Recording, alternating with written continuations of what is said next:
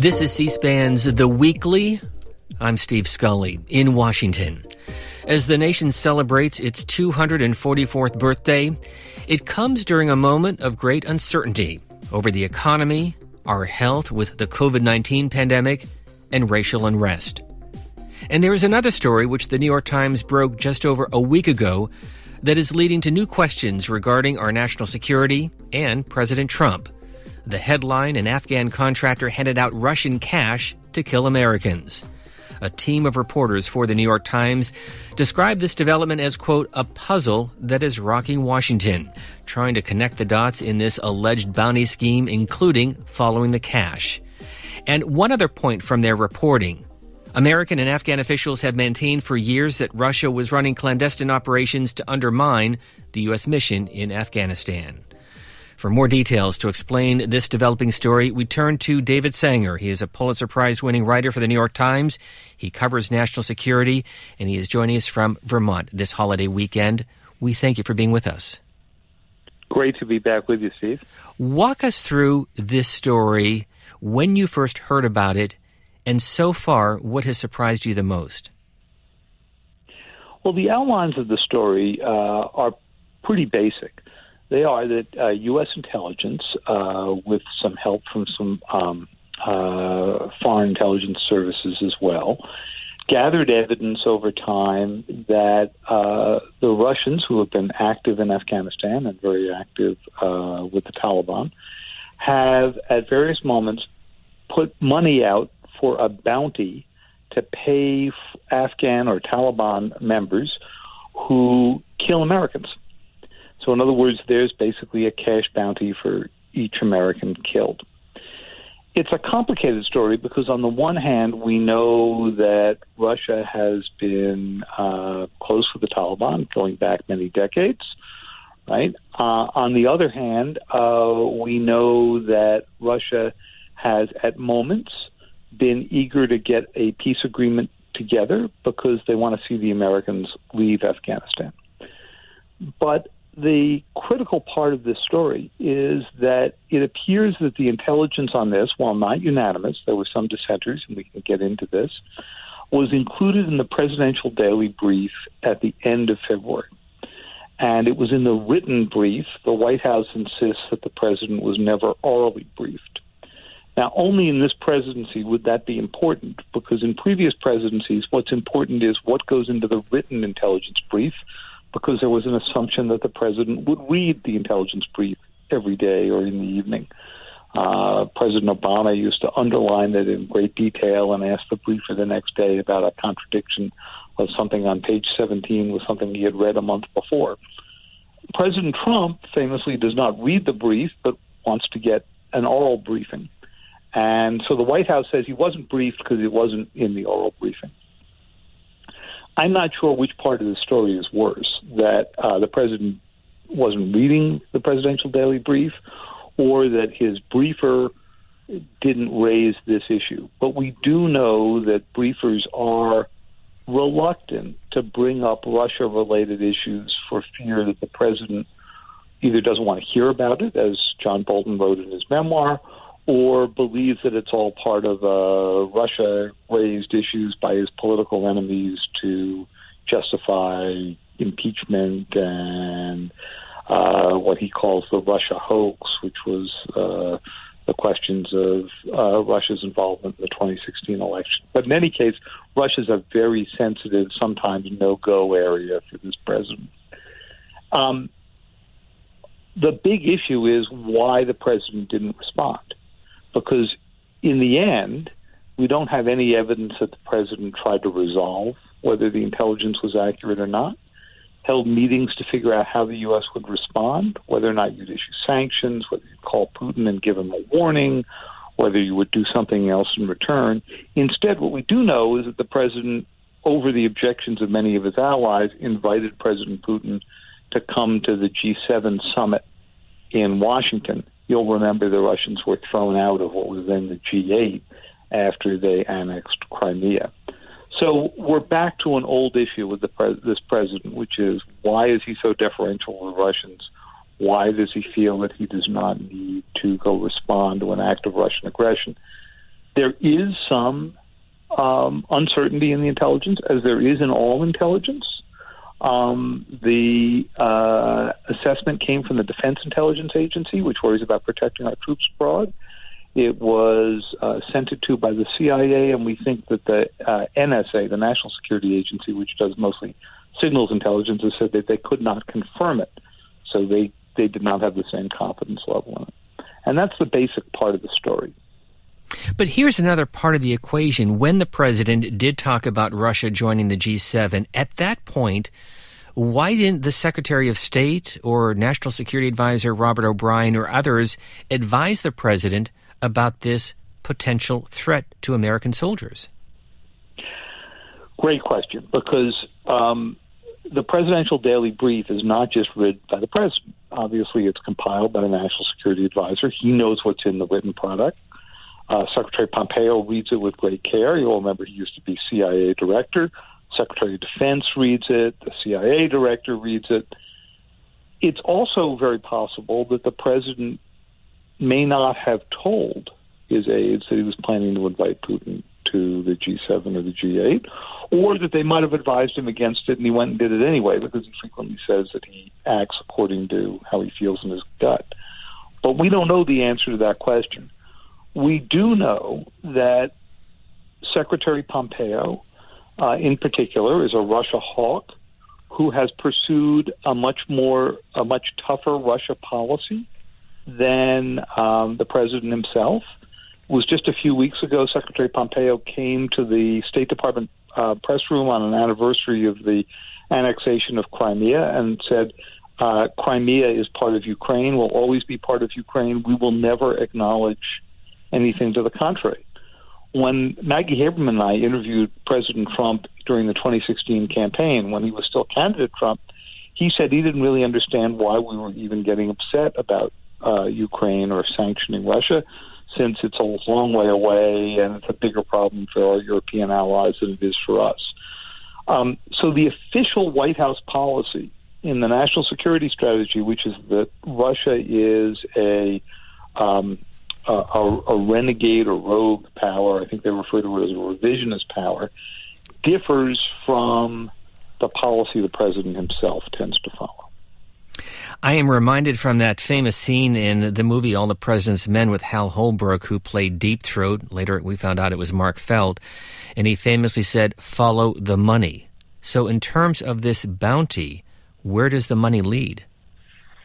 Well, there's been great investigative work that I can take zero credit for. It's been done by my colleagues Eric Schmidt and Charlie Savage and others who have been writing about the effort to go track exactly where this money came. And there is evidence in accounts of money from the GRU, the Russian military intelligence operation, going into accounts for the Taliban. Now, you could argue that this is just standard support for the Taliban. Also raises the question, why is Russian intelligence supporting the Taliban? But that would strongly suggest that perhaps they were paying these bounties, or perhaps the money was for something else. There's another element to this, Steve, as well, which is if you think about the timing of this bit of intelligence, it was late February. And that is just when the president was announcing on February, I think, 28th, that they had reached a tentative deal in long negotiations for peace with the Taliban, that Secretary Pompeo was going to go over to witness the signing in a few days, which he did in early March. And this was hailed by President Trump because he needed to get a peace deal with the Taliban to then justify pulling American troops out of Afghanistan, which was a campaign promise of his. And by the way, not just his. President Obama also at various moments wanted to pull troops out of Afghanistan. And so it's conceivable that this intelligence was sensitive not only because it would raise Russia issues to the president, but because it would also potentially get in the way of his ability to strike a peace deal with the Taliban. And based on the news this week from Russia, Vladimir Putin is going to be in power for at least 16 more years as the country changes the constitution. So we will have to deal with him for another generation. It's pretty remarkable. I mean, the interesting question is, can Putin last that long? He no longer has the kind of support among the Russian people that he enjoyed a few years ago. But the core of his support comes from not from the old Russia strategy after the collapse of the Soviet Union of integrating Russia with Europe. Remember, there was discussion, should we let them into the EU? This is when they were let into what became the Group of Eight. Should you change NATO and make it less about Russia? Putin, when he came into power, decided that his best approach was to be the opposition to the West. And, we have to remember, Russia and China are very different kinds of challenges. Russia's a disruptor. It seeks at all times to get in the way of the West plans. China's a builder. It's not as much trying to disrupt the West as to build up a power base of its own. That's what going into the South China Sea is all about. That's what providing aid to nations in Europe over COVID or spreading the 5G networks is all about. So a very different strategy. And I think over the long term, China is a much bigger challenge to us than Russia. But in the short term, as a disruptor, as this story has indicated, Russia is still a power to be dealt with. During an interview on Fox Business, Blake Berman with this question to President Trump on the story first appearing in the New York Times. If there's ever a scenario in which Russia puts a bounty on U.S. troops, how would you respond? First of all, they'd hear about it, but we never heard about it because intelligence never found it to be of that level where it would rise to that. When you bring something into a president, and I see many, many things, and I'm sure I don't see many things that they don't think rose to the occasion. This didn't rise to the occasion. And from what I hear, and I hear it pretty good, the intelligence people many of them didn't believe it happened at all. I think it's a hoax. I think it's a hoax by the newspapers and the Democrats. So based on what you've been briefed, do you think it is? I agree with the intelligence people. I think, frankly, that many of the intelligence people didn't think it was something that even happened. And if it did happen, the Russians would hear about it, and anybody else would hear about it that was involved. David Sanger, another reference to the media, a hoax, and often the failing New York Times, as he often refers to your newspaper. Yep. For a failing New York Times, our subscription levels are looking pretty good, but we'll separate that out from all of the other issues. Look, what the argument the president's making here is that the intelligence is not 100%. The intelligence is almost never 100%. I mean, you remember we ended up wrongly invading a country on the basis of faulty intelligence about where the nuclear program was, Iraq. This is not quite like that. It is not a question of whether the intelligence has been politicized. The question is, how well can you confirm it? If you only had 100% verified intelligence in the president's daily brief, the president's daily brief would be a couple paragraphs long instead of many pages. Intelligence is, by its nature, putting together pieces of a puzzle. And the president's daily brief is at its most useful, people who put it together tell us, when it lays out an issue, then gives you a sense of what the dissents are, what the doubts are, what the conflicting interpretations might be. It's never as clean as this happened or that happened. And so for the president to say nothing rises to my level that's conflicting is a bit disingenuous. He gets lots of conflicting intelligence every single day. What's interesting here is that if you have conflicting intelligence, the president may come back and say, hey, look, we have to run this to ground, because if it's true, we have to really react to it. And that's what we can't find any evidence happened. And it was obviously in the president's daily brief. It just was in the written form. Which goes to the question in your analysis piece from the New York Times, if he didn't know why, and if he did know, why he didn't do something. That's right. That's right. And if all those around him knew, whether they needed to flag it to him and say, Mr. President, this isn't 100% verified. But if it's true, it's a big deal, and we have to rethink how we're dealing with the Russians. And certainly to have the president come out months later and invite Putin to the G7 And basically, the president, when you ask him about Russia, he always says the same thing. Wouldn't it be good if we had a good relationship with Russia? Yes, and it would be good if we had a good relationship with China, and it would be good if we had a good relationship with North Korea and with Iran and with many other countries. But you have to get the world as it comes to you, not the world that you would necessarily want. And sometimes there are challenges to American power you simply have to respond to.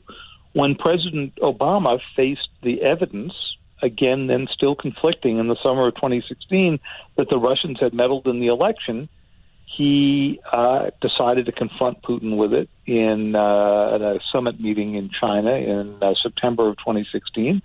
But there are many, and I've been quite critical of President Obama for this in a book about cyber I wrote, The Perfect Weapon, that he didn't respond strongly enough until, well after the election. So timing makes a difference when you are responding to critical intelligence.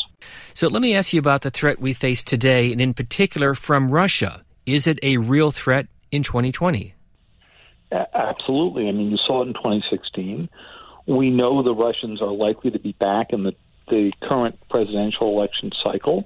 There's already evidence that they have changed their playbook because they can't run the same moves they ran in 2016. They'd be caught. They're being a lot more subtle now. They've built some internet infrastructure in the United States. They have they've been been very concentrated on getting their influence campaigns into the hands of real Americans who may not know that the memes they're playing out are Russian in origin. So it doesn't look like something's coming from the Internet Research Agency, but instead from your neighbor down the street who may have bought unknowingly into a Russian piece of disinformation.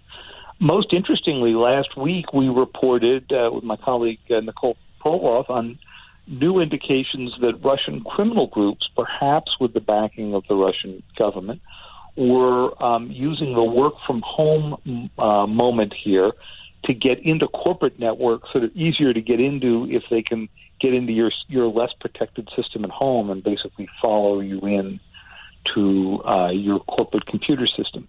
So the Russians are very active cyber players, as is China, as is North Korea and Iran. Let me remind our listeners we are talking with David Sanger. He is a Pulitzer Prize-winning writer for the New York Times, spending more than 30 years at the newspaper, including serving as the Tokyo bureau chief. He covered both the Clinton and the Bush White Houses and served as chief Washington correspondent, now covers national security. Let me talk about other players in the region, most notably Iran. And based on your book that we talked about just a moment ago and the headlines this week from Iran, explain what's been happening. Well, on Thursday night, early Thursday morning, Iran time, there was a huge explosion at a building on the site of the Natanz nuclear enrichment plant. This is the enrichment plant that the United States and Israel went after a decade ago with the most sophisticated cyber attack the world has ever seen. People heard about it. It's the Stuxnet worm. The name for the operation for the U.S. and Israel was Olympic Games. That was a code name for it. And this was a story we broke nearly a decade ago. Since that time, Iran built up its nuclear infrastructure. It then reached a deal with the Obama administration. It built that down, shipped most of its uranium out of the country, dismantled a lot, but not all of its equipment under the deal. President Trump came in, exited the deal, said it was a terrible deal for the United States, and the Iranians have been building back up since, saying, if you're going to exit the deal, we're not going to stick by it. And then on Thursday night, there was this explosion in a fairly newly opened building, a year or two old, where they're building advanced centrifuges, the machinery that purifies uranium, and you can use it to make nuclear reactor fuel. To keep it running longer, you can use it to make nuclear bomb fuel. It sure looks like an act of sabotage. We don't know that for sure, but it sure looks like it was an explosion. And that raises the question, who did it? Was it dissidents within Iran? Was it the Israelis? Was it an Iranian outside dissident group that has at various times worked with the Israelis? We don't know the answer to that question yet. We're trying to find out.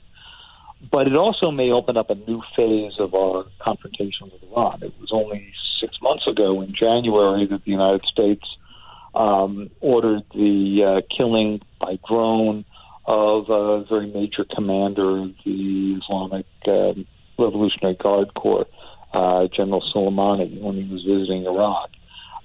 He was running a lot of the Iranian operations against the U.S. in Iraq.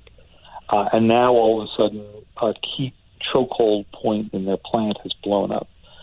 So we may be headed into, along with COVID, along with all of the new debate about racial issues, the police, and border issues it raises in the U.S., along with the presidential election, we may be headed into a new moment of tense confrontation with the Iranians.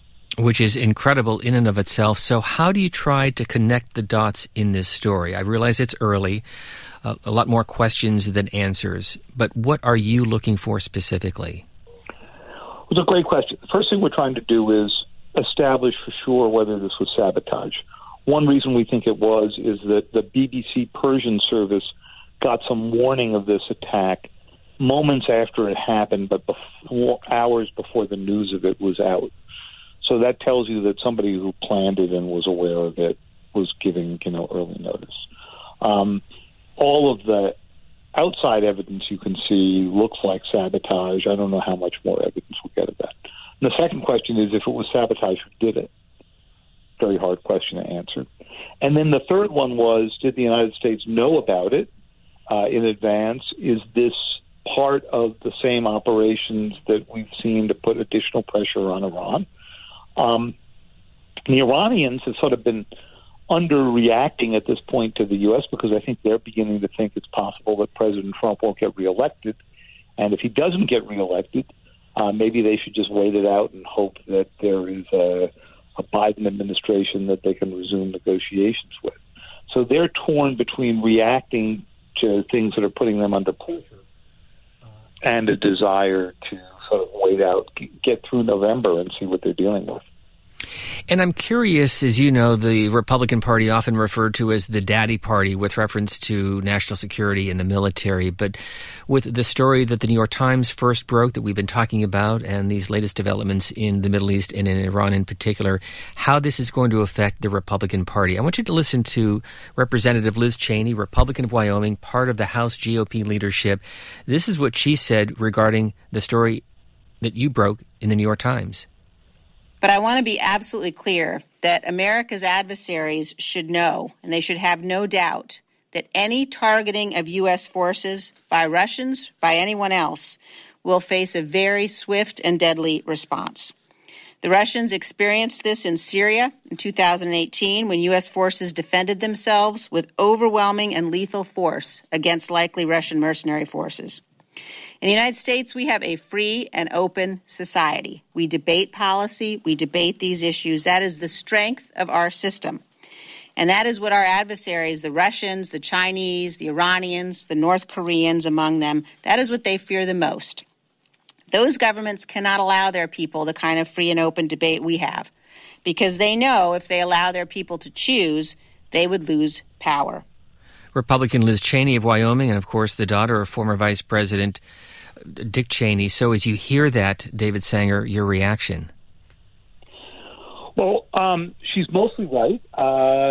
Traditionally, if in the traditional Republican view and Democratic view would be if you harm American forces, you're going to pay a significant price. But if you're the Russians and you look at this, you hear the Syria example that Representative Cheney pointed out there. Think about what happened the next year. President Trump, under the sway or pressure from the leader of Turkey, President Erdogan, pulled the small American presence out of Syria. And basically, at this point, we've left Syria to Russian and Iranian influence, with the U.S. not seriously there. And in this case, there's reason to question whether or not the president underreacted or didn't react at all to this evidence, or even to try to go figure out how true it might be. So there may be a Russia exception in this administration. And that's why I argued in the Times the other day that the U.S. actually has two Russia policies. There's the official one, the one backed by Pompeo and others, traditional Republicans. It's pretty hawkish on Russia. And there's the Trump policy. And, it's interesting. In this election, you could argue the Democrats are going to be significantly more hawkish on Russia and have been since the interference in the 2016 election than the Republicans will be. You understand Washington, D.C. politics better than just about anyone else. So as we go through this campaign, and again, it's early, 4 months before the election, poll numbers showing that the president is down in some states double digits. As Senate Republicans look to try to maintain control of that chamber, at what point do you sense on some of these issues they will distance themselves from President Trump? Well, it's interesting. You saw them distance themselves, including what Representative Cheney just said, that there's a fair number. Mitch McConnell was sort of where he was on this question of the intelligence. And they were taking a harsher line. They asked for intelligence briefings. Republicans got some. The Gang of Eight, the heads of the Intelligence and Armed Services Committee, some other leaders in Congress, got some classified briefings. So obviously there was intelligence on this issue to tell Congress about. And I think that means that they're going to keep the pressure on. And some of those leaders came out of those intelligence briefings and said that there were a lot of disturbing pieces of evidence that they wouldn't discuss. But that tells you there's a there sitting in that intelligence briefing. They weren't just sitting there staring at an empty sheet of paper or hearing an empty briefing when they were called in this past week. So I think it's very possible that you're going to see Republicans take a much harder line on this than their own leader, President Trump, is taking. Where do you see this story heading in the days ahead regarding Afghanistan and what your colleagues first reported just over a week ago? Well, first, there's more evidence to come out, and I think one of the big issues is going to be, do we learn more about the intelligence? Do we learn more specifics of what was in that intelligence brief? You've already heard the Director of National Intelligence and the Director of the CIA denounce the leak, but you haven't heard them address the substance of the question. And I think sooner or later this is going to force out addressing the substance of the question, particularly now that more and more people are being briefed on what was clearly closely held intelligence. So you're going to learn more about it. A second issue I think this sort of brings up, Steve, is with a president who has begun to dismantle some of the inspector general systems, who clearly has strong views against whistleblowers, it's possible that the people who leaked out this intelligence felt they had no credible internal way in the U.S. government to raise their objections and raise the question of whether this was being taken seriously enough. And that may explain why you read so much about this in the press and the Times and elsewhere. The Times story, while the Times was first, was almost immediately confirmed by the Washington Post, CNN, and the others. So the intelligence is out there. It's not going to go away. And I think that's going to lurk over a president about whom there are always questions about how he's dealt with Russia.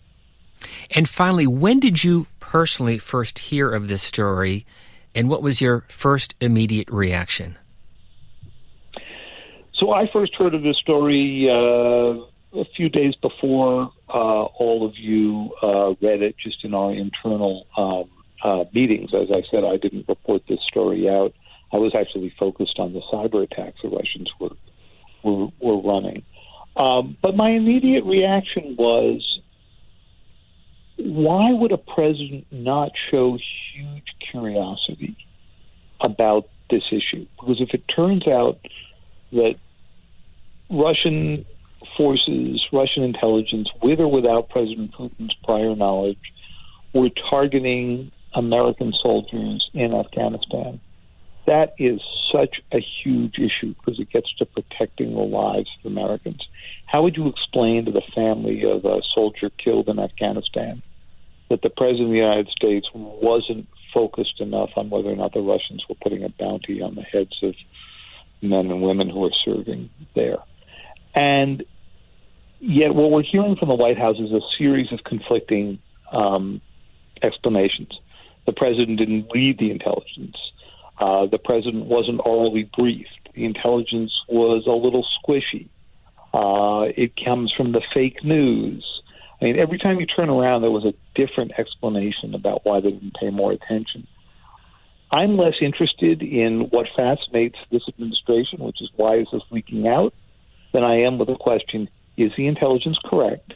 If it's correct, what did you do about it? What are our options? How would you create old-fashioned deterrence against the Russians to keep this from happening? From Russia to Iran to national security and cyber threats, David Sanger covers it all. He is national security correspondent for the New York Times, Pulitzer Prize-winning author, and he's joining us from his home in Vermont on this holiday weekend. We thank you for being with us. Thank you, Steve. It's always great to be back talking about these issues with you. And this reminder, you can follow David Sanger on Twitter at SangerNYT. This program is available as a podcast on the free C-SPAN radio app or on the web at cspan.org. And a reminder to follow us on Twitter at CSPAN Radio. I'm Steve Scully in Washington. We thank you for listening.